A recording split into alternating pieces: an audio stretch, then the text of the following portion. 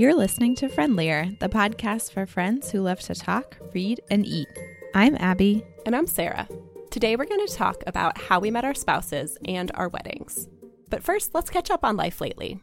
Abby, what's been happening with you?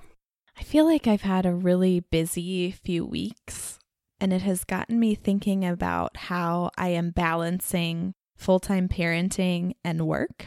I don't work outside the home. I work on a freelance basis as a science writer, and I also do some workshops for scientists. But the issue that I'm running into is that I have a lot of work, which is great, but the time that I have during the day when Plum is napping isn't enough to get the work done. So I've been working at night a lot, which means that I'm staying up later, so I'm sleeping less, so I'm less patient when I am parenting. I think I probably am doing things less well in terms of work also because I'm not sleeping as much. I make not as great food choices when I'm hungry. I want to eat a lot of sugar for quick energy.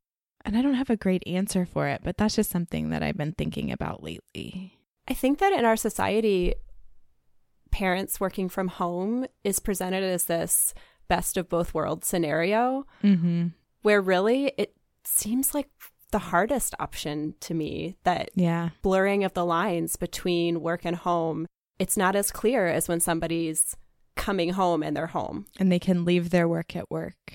That's a really hard thing to try and figure out a way to put all those pieces together. And I mean, I enjoy the work and I don't want to not do it. And I enjoy the parenting. And when I think about whether it would make sense to find half-day daycare or find more childcare, I'm not really that interested in doing that either. I mean, one of the things that has drawn me to want to stay home is that I don't want to miss this time. And I do feel like if I had the sort of coverage I needed to get my work done, that I would miss things that I don't want to be missing. But at the same time, I don't want to let these opportunities slip by for work because I get a lot of fulfillment out of having that part of my identity too. But you also don't want to be missing out on sleep. Yeah. So I haven't thought of a good solution. Listeners, if you have one, Instagram us or comment on our website. What's been happening with you, Sarah? Today is our first day back after spring break. And spring break here was really cold and not that much fun. I didn't do a lot of fun things with our kids. We mostly stayed inside. But my mother-in-law came for the last weekend, which turned out to be such great timing because we had a lot of stuff we needed to do on our house this weekend. We are getting insulation put in through a program that the city and AmeriCorps are doing. And the turnaround on it has been really quick, which is great. But we just found out that we have a lot of stuff we need to accomplish before the actual insulation goes in. So making a trip to Lowe's, and Neil's been going up into the attic on a regular basis, doing various things that need to be done in there. And it was really great to have the extra set of hands this weekend so that he could spend a lot of time in the attic, but I still had help with the kids while that was going on. Yeah, definitely. And it made me think back to our episode about renting and owning because one night, I think it was Saturday night, we were chatting and I told Neil, this is why I wish we were renting sometimes. Yeah, this is the kind of stuff that expenses that we weren't expecting and hours of our weekend and time that are taken up and we're not getting a huge bang for our buck in terms of return on investment. People aren't impressed that you have insulation in your attic. That's just a normal thing. Right. It doesn't raise the value of our home. It's great for us and we're glad to be doing it, but it's not the most exciting thing to be spending your home improvement dollars on. And your time too. Yes. I mean, to me at this point, time feels more valuable. Right. So I've just been reflecting on that. And Neil was still very confident that he wanted to be owning a home and that this did not make him regret our decision to buy. So that was good to have him be steady and not catastrophizing about things that are not catastrophic. Is the end in sight? When will it be over? I'm not sure. We're waiting for an email from the city to find out exactly what date they're going to be coming. Okay. But the woman who was here basically said we should have everything done within a week. So he's going to be working evenings this week and then most of next weekend, I think. But then it'll be done, which will be great. Are you ready to talk about what we've been reading? I've been reading this book called Farthing by Jo Walton. And this is another book that our friend Katie made a new cover for as part of her By the Cover project. And I wasn't really sure what I was getting into when I got it, but I was looking at all the books on her list because I like her recommendations. And this was one that was available right away at the library. So I was like, perfect, I'll read that. And it's sort of a thriller. So the premise is that it's 1949, but it's not 1949 in history as we know it. It's an alternate reality where Churchill was overthrown by this group of influencers and politicians called the Farthing Set. Okay. And a peace was made with Hitler.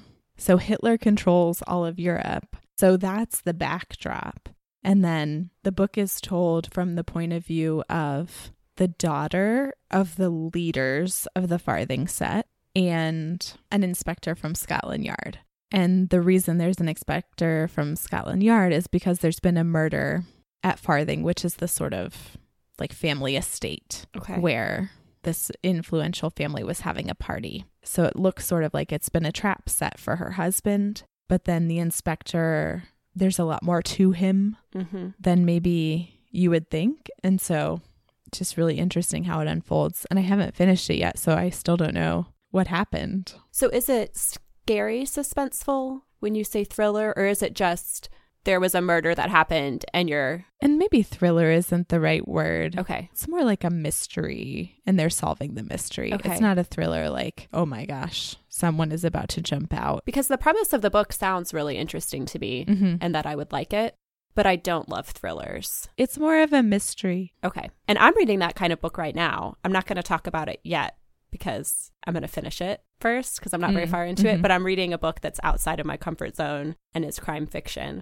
So maybe I'm just going to get more into it and I'll read Farthing too and read all of these murder mystery type books. We'll see. Yeah. It's a little bit dystopian in a way. I seem to be being drawn to read dystopian books these days. Yeah. I can't imagine why. So what I am going to talk about that I'm reading right now are two books. I'm going to sneak into this episode because they were both recommended on the Lexicon Valley podcast. And it was the episode called Why We Stopped Teaching Children to Read. And it's the only Lexicon Valley episode I've listened to. A friend recommended it to me. So it's a linguist podcast, and it's hosted by John McWhorter. And he wrote a book called Talking Back, Talking Black.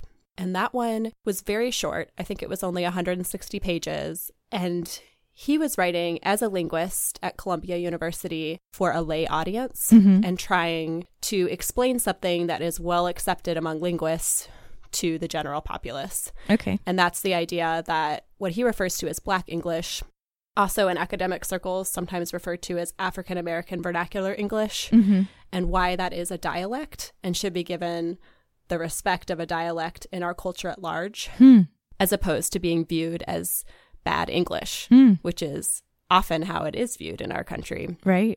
And that's a concept that I had encountered before when I was in graduate school. I took a linguistics class and this idea was mentioned. And I had never heard of Black English being referred to as a dialect before, like looked at from that academic perspective.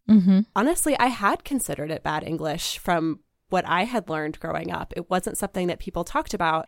And the way that he presents it is the same way in Switzerland. There's Swiss German, that's the dialect, but it's very different from High German, which is what's taught in schools and what's spoken on the news and what you use in business. That there are these two, like the more casual language that you use with friends and family, and then High German that you use in different settings. Yeah. And that Black English is the same thing, that people code switch between the two, and that Standard English is what's used in our schools. It's something that I had not been introduced to until much later in my life. And to me, it seemed very obvious once I had encountered the concept, but it just wasn't something I knew about before or had spent a lot of time thinking about. What did you grow up thinking about Black English? Probably the same as you. I probably thought that it was, less refined English rather than acknowledging it as something separate. And that it's very systematic, that it's not bad grammar, that it has its own grammar and it's not breaking system. down English that's broken down. Right. It's its own thing. Yes. That's intact and whole. Yes. Yeah, no, that's really good. Yep. So I highly recommend the book. It was very easy to read, and I just think it's something we're not talking about as much as we should. Mm-hmm. The second one that he mentioned was the subject of the episode, and he interviewed Mark Seidenberg, who wrote the book Language at the Speed of Sight. And I would say this is the most academic book I've read in a while. There were sections of it that were a bit of a slog for me to get through, but the information was really interesting. He goes over the history of the written word and how, as humans, we came to start writing and using written language, and then also what science tells us about how we read. Mm-hmm. And the last section was the most interesting.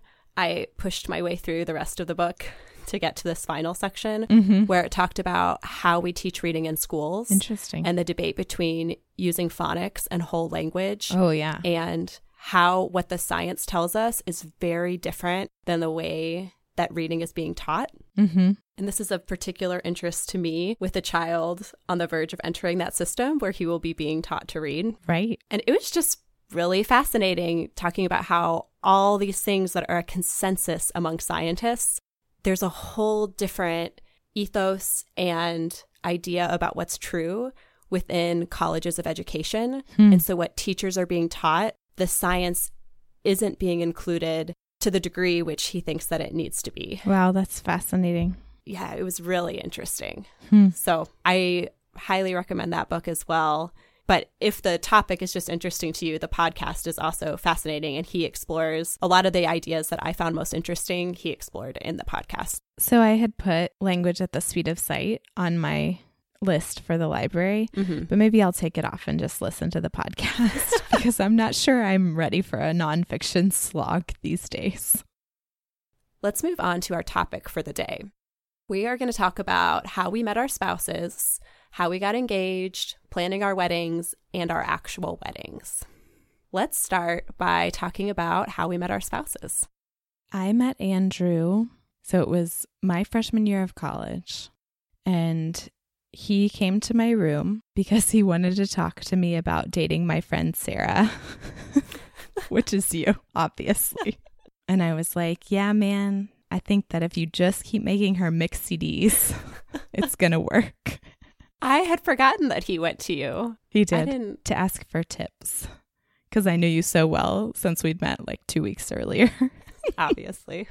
So then you guys dated for a while and then broke up. We were all friends through living in the same dorm in a very small college community. And then also there was Frisbee. So Andrew was playing Frisbee. You were playing Frisbee. I joined Frisbee the next year. So he and I were just really friends for a long time, and we dated other people. And then we ended up living in the same on-campus house my sophomore year. So his junior year, we were playing Frisbee together at that point. And so we were traveling a lot and hanging out a lot. And I just really enjoyed him, and I felt like he was a really good friend. But I was having like drama with a former love from home and other associated drama at school. So I was not thinking that I was going to end up with him. But turns out he was thinking that I might be nice to date. And so Christmas break of my sophomore year, he called and we talked on the phone a couple times, which was pretty neat. And then we eventually got together that January. And the story of how that happened is that we went to this party at this house that was just off campus at Hendrix, and the floor collapsed.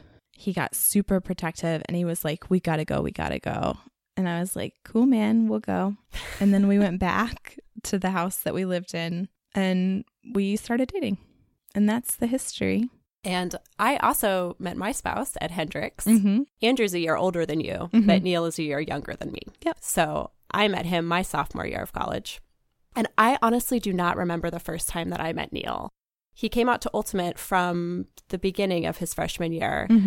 But the first time I remember him is from the first tournament that we went to. So I have no strong recollection of our first encounter. At the time, I was not a huge fan of Ultimate relationships, as I felt like Hendrix is already a small community, and the Ultimate team is an even smaller community. Yes, it is. And to me, that just looked like impending disaster if everybody started dating each other on the Ultimate team. And everyone was dating each other on the Ultimate team. Yes. So I was not looking for somebody on the Ultimate team, and he did not register with me in that way.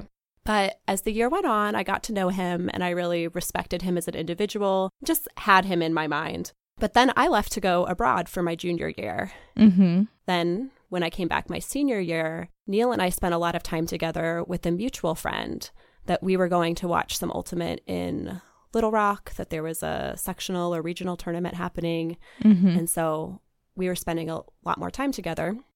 And I decided that I was interested in dating him. And I think you were one of the only people who knew that at the time, because we used to throw the disc together. All of this revolves around Ultimate, doesn't it? Yeah, we had very few classes. Like we were doing almost nothing our senior year. Yeah.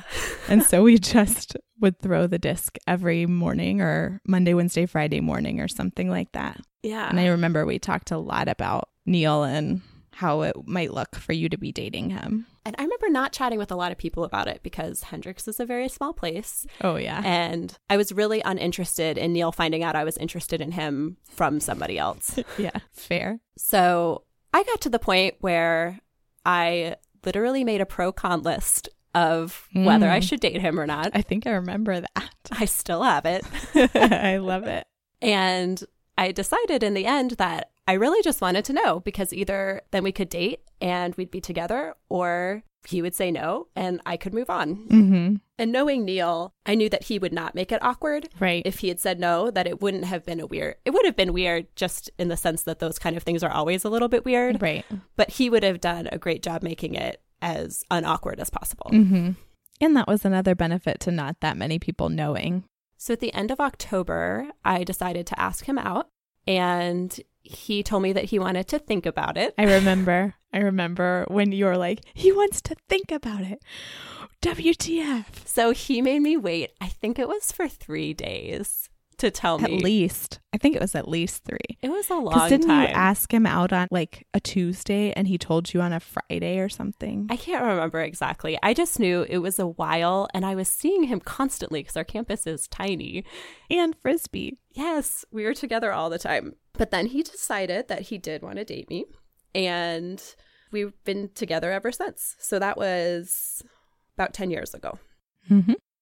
So you're the one that got engaged first. Mm-hmm. Do you want to talk about how that happened? Yeah. So Andrew and I had a year apart because, as you said, he was the year ahead of me. So he graduated and he moved home to Nashville and worked in a lab at Vanderbilt as a research assistant for a year. That year was really tough on our relationship. So we had a nice solid base about 1.5 years of dating before he did that. But we had a really hard time that year where I felt like I wasn't being prioritized a lot. It was hard for us to see each other because I was really busy with Frisbee and he was working full time.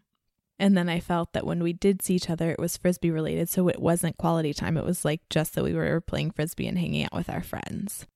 But it was coming up on my graduation and we had decided mutually that we were going to go to Vanderbilt for grad school. So there was light at the end of the tunnel and that felt really good.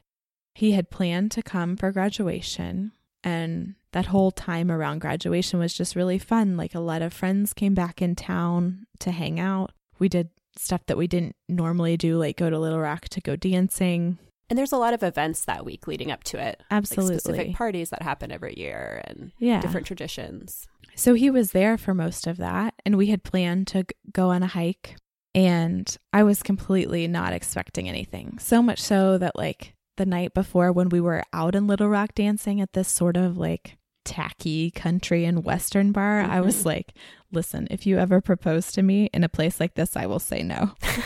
I mean, I was teasing him. But then he turned to another one of our friends, and I think I went and danced at that point. But he turned to another one of our friends and was like, I have the ring. And she was like, what? You have it here? He was like, no, I just have it in general. So the next day we were going on a hike, and I really just thought that we were going on a hike to spend some time together. And we're walking in this nature area. I think it's called Bell Slough. Mm-hmm. I was like, Andrew, we're going to be okay. If we can just keep taking walks like this, like we're going to be fine in our relationship. We were having really good conversation. He was like, do you mean that? I was like, yeah, totally. He was like, really? I was like, yeah, I do. And he was like, really, really? I was like, yes. What else do you want from me? And then he pulled out the ring. He was like, well, will you spend the rest of your life with me then? And I was like, yes, of course. It was a really beautiful ring. He had it designed from like photos that I had that I loved. And so then he had it made based on those. And the way that happened was crazy. I mean, this was before Pinterest. So it wasn't like I had something pinned and he could go on and look at it. Mm-hmm. How it worked was that my suite mate snuck in to my computer of where these photos were saved and emailed them to him. And the ring is totally beautiful. And it was even better than I could have imagined that it could have been. And the timing of the engagement was really fun too, because like I said, we were all there together. Yeah. It was really fun to celebrate together. His parents came for my graduation. My parents were there. My sister was there. One of my aunts was there. It was, just such a fun thing to celebrate. And being someone who loves attention, how awesome was it that I got engaged on graduation weekend? I remember you coming into the house where I was living and screaming up the stairwell, I'm engaged, and just yelling the whole way coming up to tell us. Oh, man. Yeah, it was really perfect and fun. Yep. And we were taking a big trip later that summer, so I thought that our engagement might have happened then. Mm-hmm. But I think he got wind that I was thinking that, and so he really wanted to surprise me, so he did it in advance. Yeah. I was very surprised. My other memory of that night is going to a party with everybody that night, and you just showing everyone your ring. There are pictures of me like being pretty obnoxious. Like we're standing in a nice group and then all of a sudden I like stick my hand across everyone showing the ring. I was really excited. So I got engaged about 1.5 years after you did. So Neil was a year behind me in school. Mm-hmm. So we had that year where we were apart right after we graduated. Mm-hmm. So when you got engaged is when we were starting our year. Mm-hmm. For most of that year, I was in Little Rock, which isn't that far away. So we got to see each other a lot. Mm-hmm. And then we applied to grad schools together and made the choice to both go to Oregon State University. And we had a discussion before that because we were moving in together that we weren't engaged, but there was an assumption that we were on that track because I really wasn't wanting to move in if we were still unsure about that. Mm-hmm. There were discussions prior to us moving to Oregon that we would be getting engaged, and not we better be getting engaged, but just, look, we're about to move in together. We're making these big life choices together. Let's be on the same page kind of thing. Yeah. Do we both see this headed toward marriage or do we not? Because at that point, we were making a lot of choices with our relationship in mind. Mm-hmm. So at the end of our first term, I was expecting that we would get engaged sometime after finals were over before we went home. Mm-hmm. So I was on the lookout for it.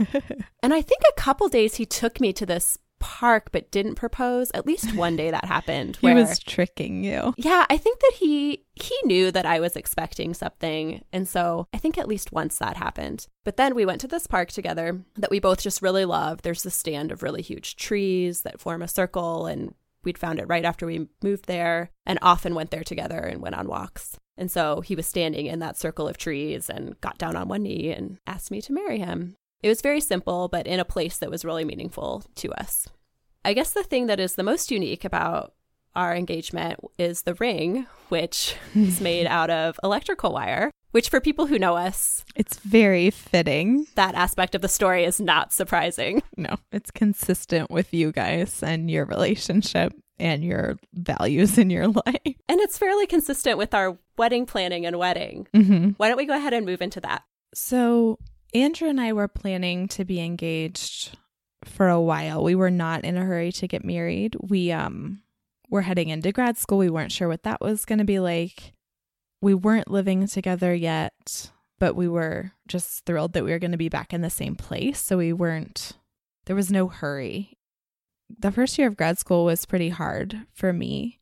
And sometime in there, we decided that we wanted to get married. And I think we wanted to go ahead and do it sooner rather than later. So we planned to get married the beginning of our second year of grad school that August. Mm-hmm. And I think that was a good length of time. So we were engaged from May to the following August, so a little bit over a year. And I think the timing of getting married made sense.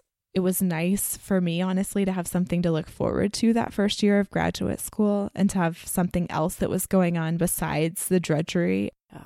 And we ended up being really young when we got married. So I was 23 and Andrew was 24. Mm-hmm. Neil and I were the opposite of that. I was 24 and he was 23. Yeah. Same idea. And I don't know how you feel about this, Sarah, but I never thought that I would get married that young. I'm sure we had conversations about it in college. Right. I remember just thinking, there is no way I'm going to get married young. I'm going to wait. I'm going to get married in my late 20s. Yeah, it's just not something that I ever had imagined for myself, like you, it sounds like. Yes. But then when we were talking about whether it made sense to just wait and stay engaged or whether it made sense to go ahead and get married, I was like, let's just go ahead and do it because we're going to get married eventually. Like, I'm sure.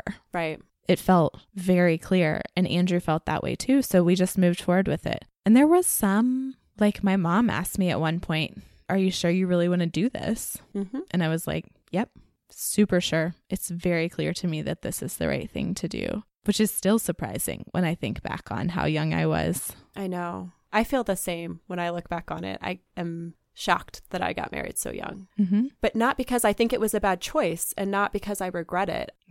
I feel like we were really ready to be married. And I really strongly feel that choosing someone, it's just that, it's a choice.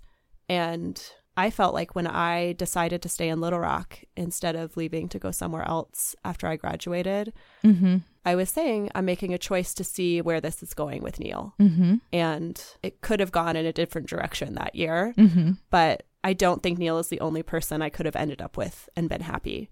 And I don't feel that way either. I don't believe in like one soulmate. Right. You know, the one for you kind of thing. That's not a story that I buy into that I feel like is true for my life. I know lots of people believe that really strongly, but that does not ring true for me. And so we just really did make this decision and we mutually made it that we are committing to this, and we've kept making it and it's worked out.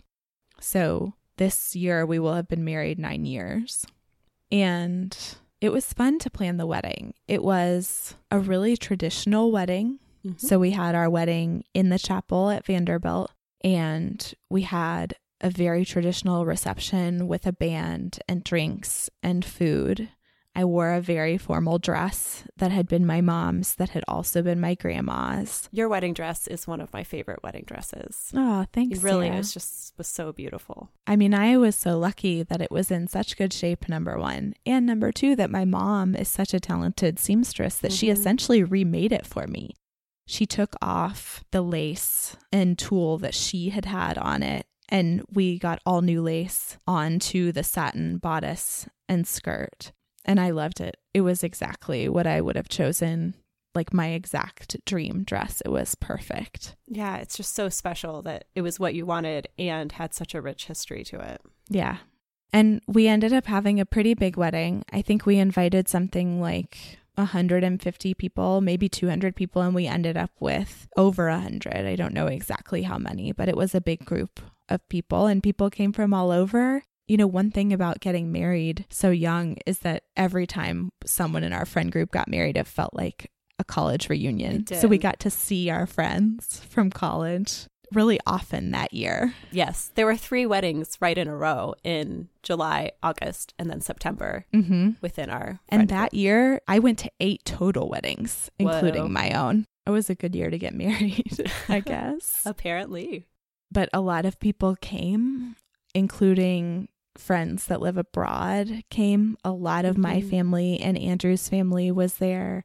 We had bridesmaids and groomsmen and junior bridesmaids and a flower girl. So it was really traditional in that sense. And what I remember about it is just feeling so happy and so celebrated that whole day. I had so much fun dancing. Even the ceremony was like really special because a dear family friend was our officiant and my uncle played the piano.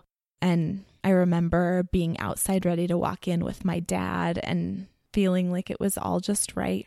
And that was because everyone had worked so hard to make it exactly what I wanted. My mom worked really hard. My mother-in-law worked really hard. All the friends who were there to help and support. And we had a great party. We really danced a lot. Yep. So I have no complaints. I had a great time at your wedding. And so at the time of all those college weddings, I was not yet engaged. I got engaged that December. Mm-hmm. And we got to go home and celebrate with family. Mm-hmm. And I couldn't wait until we got home to tell people. So we called our families when it happened. I sympathize. I'm sure I would have been the same way if all of my family hadn't been there. When I look back, I think maybe it would have been better if I had waited and been able to do that in person, but that was not a happening thing. I think it's equally good. It was fun to celebrate at the time. So we went home for Christmas, but then we were back in grad school and they're on the term system. So there's 3 terms. So we had finished the fall term and still had the winter and spring. And I had already planned to go on an internship to West Africa in the fall. Right. So I was taking a larger load of classes in the winter and the spring in order to make sure that I would still be able to graduate on time. Mm-hmm. And Neil was taking more than a full load of classes because his undergraduate degree was in physics, not engineering. Mm-hmm. And so he needed to also take some undergraduate courses in addition to his graduate courses so that he could graduate on time. That sounds busy, y'all. So both of us were swamped with school. And I had also torn my ACL playing Ultimate, which was the end of me playing Ultimate. I'd forgotten that. So that had happened that fall, but I wasn't having surgery until the end of January. And the recovery from the surgery was 6 weeks on crutches. So during this really busy academic time, I was also recovering from surgery. Neil was taking on more to help with that because I was not able to do as much during that time. I'm trying to keep up with all my courses. And also supposed to be making all these big decisions about our wedding, like where are we going to have it and who are we inviting? Is it going to be in Arkansas or is it going to be in Oregon? And I just got to the point very early on where I just said, I don't have time to be stressed about this. And wedding planning is supposed to be fun. Mm-hmm. So anything that is causing me stress about the wedding, I'm not going to do. And I pretty much stuck to that. Nice. We didn't do a lot of things. We didn't send out formal invitations. We sent out an email to our friends, and some of Neil's older relatives, I know he wrote them handwritten letters inviting them. Mm-hmm. But we didn't do flowers. We didn't do decorations. We didn't do a registry. I don't know. What other things do people do for their wedding? We didn't have a bridal party. It was just my sister and then his brothers. Some of that is just our personalities. That is what we wanted. And then some of it was wanting to make it simple and easy for myself and for everybody else. Mm-hmm. We considered having it in Oregon because that would have eased some of the planning to have it be where we were going to be. Right. Because we did not have any plans to go back to Arkansas or Missouri. That's why we got married in Nashville, because I was there. And there was some pressure too from my family to be like, why don't you want to get married where you're from? Yeah. It was like, no, it's just too hard to think about that. I want to be able to go look at the venues myself. I don't want my mom to look and then report back. Right. And you can be in your own home as you're leading up to that, as opposed to traveling someplace and having to bring everything with you. Yes. Which is what y'all had to do. So that's what we did. We took the other course. And largely that was, I don't want to say largely Neil's doing, because I was happy to have it in Arkansas also, but he felt like asking everybody we're inviting to fly out to Oregon was going to be such a bigger burden, where in Arkansas, so many more people would be able to drive where we're already there, where in Oregon, everybody who came would have had to fly out there except for my brother who is in Portland. Right. And he's right. That made a lot more sense in terms of what was most important to us was having the people we loved there, and having it in Arkansas made it easier. It did make it easier for us to get there. So I appreciate that. And Arkansas is a really special place to us. That's where we met. That's where our relationship started. So we rented a Methodist retreat center in North Central Arkansas, and we rented out the lodge area for where we were having the food and where our families were staying. And then they have a campground area where our friends were staying. And we're a hardy bunch of friends. I mean, we all have tents. We camp together for fun. So this was not out of the realm of expectation. We were glad to do this. Right. And it made it, almost everybody was either in grad school or in their first job or in AmeriCorps. Right. That our friends did not have a ton of money. So it was free for people to be able to come and camp, which relieved some of the burden on people.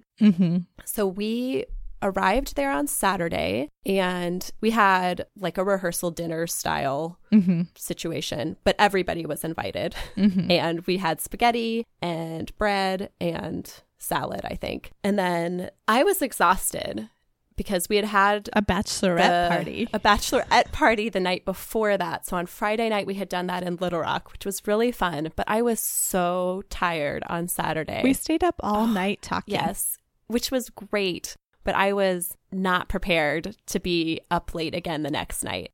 So I was really tired, and I just thought, I'm getting married in the morning tomorrow. I'm going to sleep. So I slept in the lodge that night. So I wasn't camping. Neil was camping with everybody else. And that had been my intention, but I just felt like I could not stay up because I knew everybody else was going to be up late hanging out. Oh, we were. And I know myself and that I need sleep. So I went to sleep pretty early. Everybody was playing cards in the main area. Some people were already back at the campsite. That night there was cornhole set up. People were hanging out in the front area. I wake up the next morning and think everything is fine. Turns out there was a horrible storm. Massive thunderstorm. Maybe you can describe that more. So we were definitely hanging out into the night, and then I think we didn't stay up too late. And everybody else was tired too. Yeah. So we headed off to our tents, everybody. And then, I don't know when, sometime, 1 or 2 a.m., huge thunderclap woke everybody up. Huge lightning flash. And then water started to pour from the sky. And everyone was mostly fine. We were within yelling distance of some other friends. And so we were like checking in on each other to make sure we were okay and they were okay. And the rain, it was really loud. And so we just stayed, and we were maybe a little damp, but it was not a big deal. I got up early the next morning to help with the wedding brunch, to help cut fruit and stuff. And so I was back at the lodge, and it turns out that your high school friends had a tent disaster where their rain fly was not on their tent properly. That is not what happened. What happened is I had 3 good friends from high school that were there sharing a tent. One of them was an experienced camper. 2 of them were not. The experienced camper said, I'll put the rain fly on if it starts to rain. But it was in the summertime, so it was really hot. So if it's not going to rain, it's nice to sleep without your rain fly on because you get the air movement through. Well, that friend stayed up late with some of my college friends, and she ended up sleeping on the screen porch at the lodge and never went back because she was just hanging out and ended up sleeping there. So the 2 friends that are inexperienced campers and don't know how to put the rain fly on were in the tent with no rain fly when the storm came in.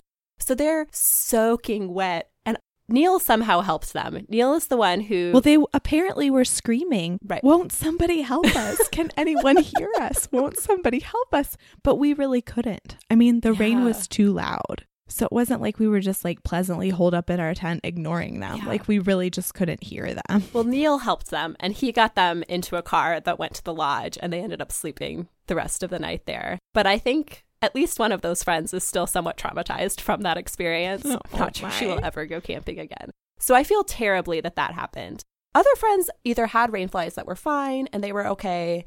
Neil's tent, there was a pool of water pooling in one corner and everybody was scooching towards the other side. But a little damp, but fine.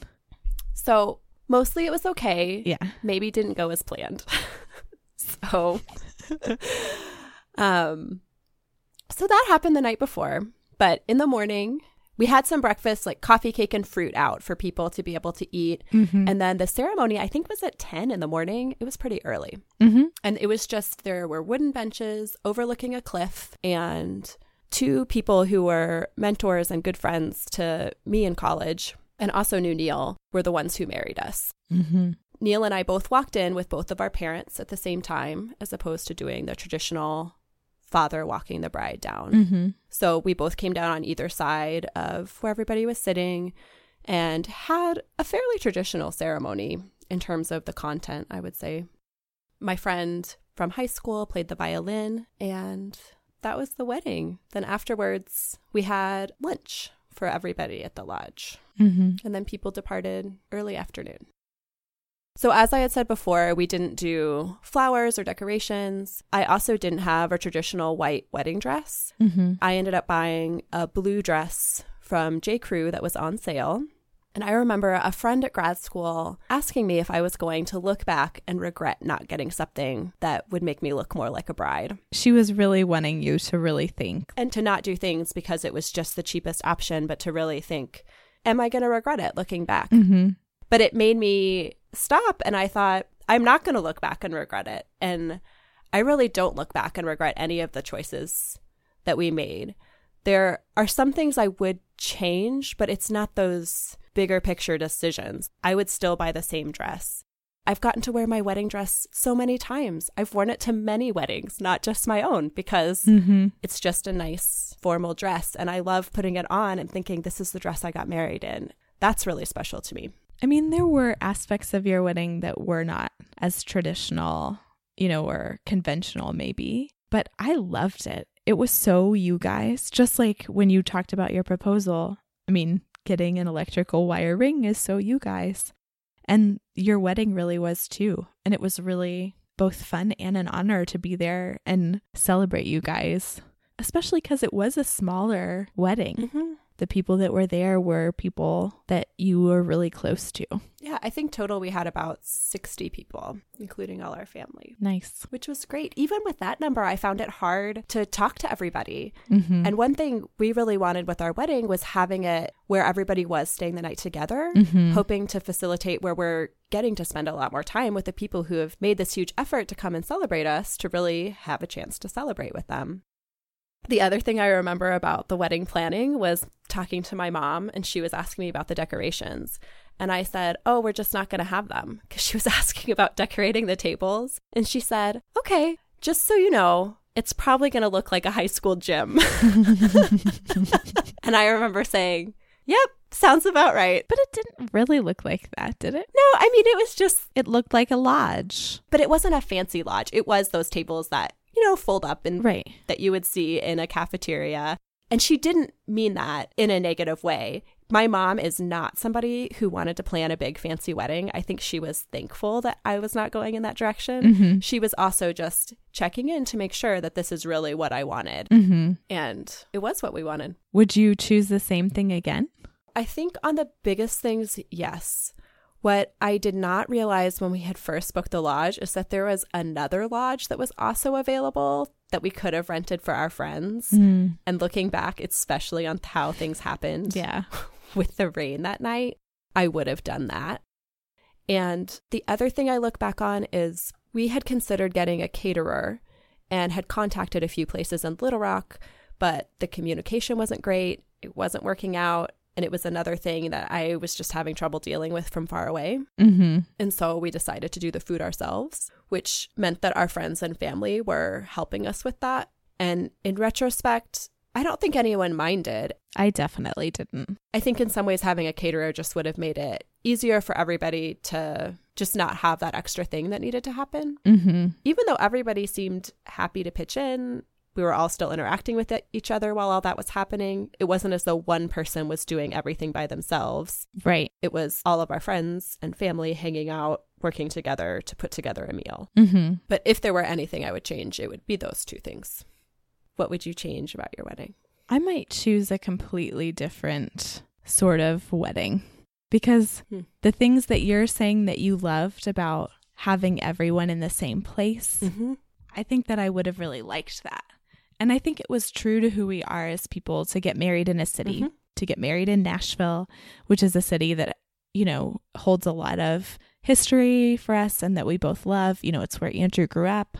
And was practical because you were there. Mm-hmm. Having it in Nashville made a lot of sense for where people were coming from. Yeah. Nashville's really central to the Southeast, which is where most of our friends were. And most people from college knew somebody in Nashville that they could stay with, that they weren't necessarily having to get a hotel room. Mm-hmm. Lots of Andrew's family's there. All your grad school friends were there. Mm-hmm. So it really was the easiest place to have it for a large proportion of your guests. No, I don't regret it, but if I were planning it now, I think it would look a little bit different. The weddings that we've been to, like yours, where everyone stays on the same property and can just walk to wedding events, it stretches the party out. Yeah. One thing I remember about our wedding weekend is we went back to our house after our wedding, and I was like quick. I want to change my clothes and I want to go hang out at the hotel because I don't want to miss anything. I remember. I would definitely wear my same dress. Mm-hmm. And I loved the band that we had, and I loved the energy of the dancing. Mm-hmm. So what I really want is to have another wedding where we have it in like a big, beautiful lodge with a beautiful natural area and renew our vows and go hiking. It can happen. Maybe next year, year 10. I think that about sums it up for weddings. Let's move on to what we've been eating lately. I was racking my brain for what I could talk about in terms of what we've been eating because we are such creatures of habit and I really haven't tried anything new recently. So I am sharing with you an old standby that I made for dinner tonight, which is lentil soup with homemade yogurt. Yum. I have tried many lentil soup recipes, and the one that our family uses now is from Kelsey's blog, Rising Shining. I think she calls it Sunday lentil soup. But the secret to her soup is adding mustard at the end and red wine vinegar, which just gives it an extra kick and flavor that is so good. That sounds delicious. I like to put sriracha on mine also, and then topped with the yogurt. It's just a really great combination. And it's one of those dishes that we always have the ingredients on hand. So I probably end up making it at least once a week because it's really fast to put together and we really love lentils at our house. Yeah, I love the mustard and vinegar addition to lentils. We make a lentil dish with French lentils in the Instant Pot that I call bacon lentils. And I just cook French lentils with water and a little salt. And then I add Dijon mustard, balsamic vinegar, bacon grease, and chopped up bacon and shallots.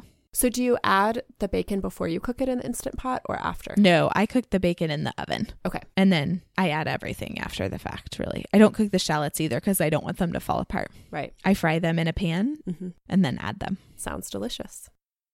What have you been eating? I've been eating lasagna, homemade lasagna, and I'm actually really proud of this because right after I had Plum, my mom came and made what I considered to be a really amazing lasagna. And it's not that fancy. You know, she uses sauce in a jar from the grocery store, and it's pretty typical ricotta, eggs, Parmesan, mozzarella cheese, maybe some other cheeses. But something she does that's awesome is rather than ground beef, she uses Italian sausage.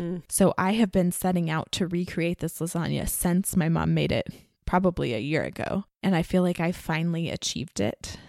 So we have been having that. Not a lot, but pretty often. And it's delicious. And Plum likes it too.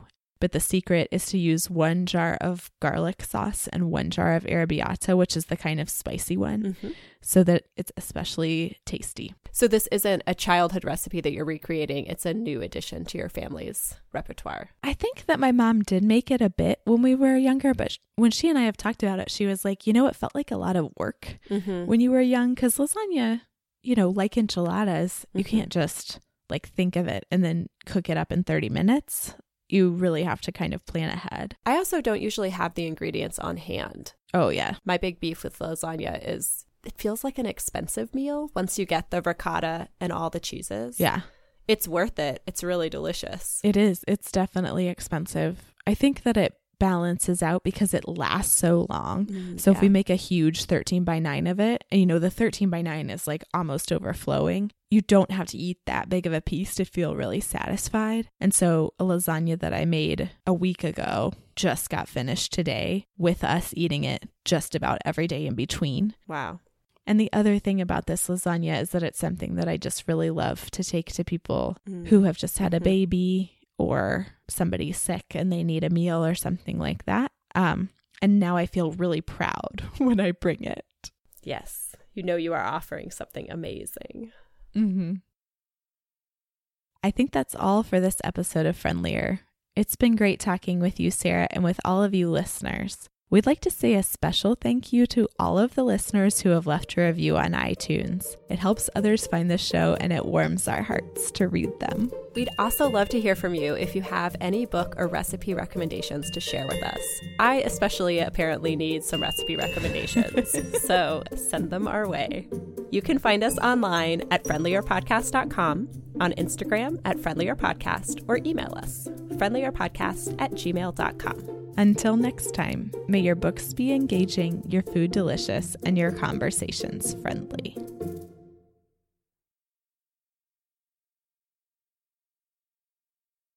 Wait, should I go to the next morning or should I talk about the rain now? We should talk about the rain.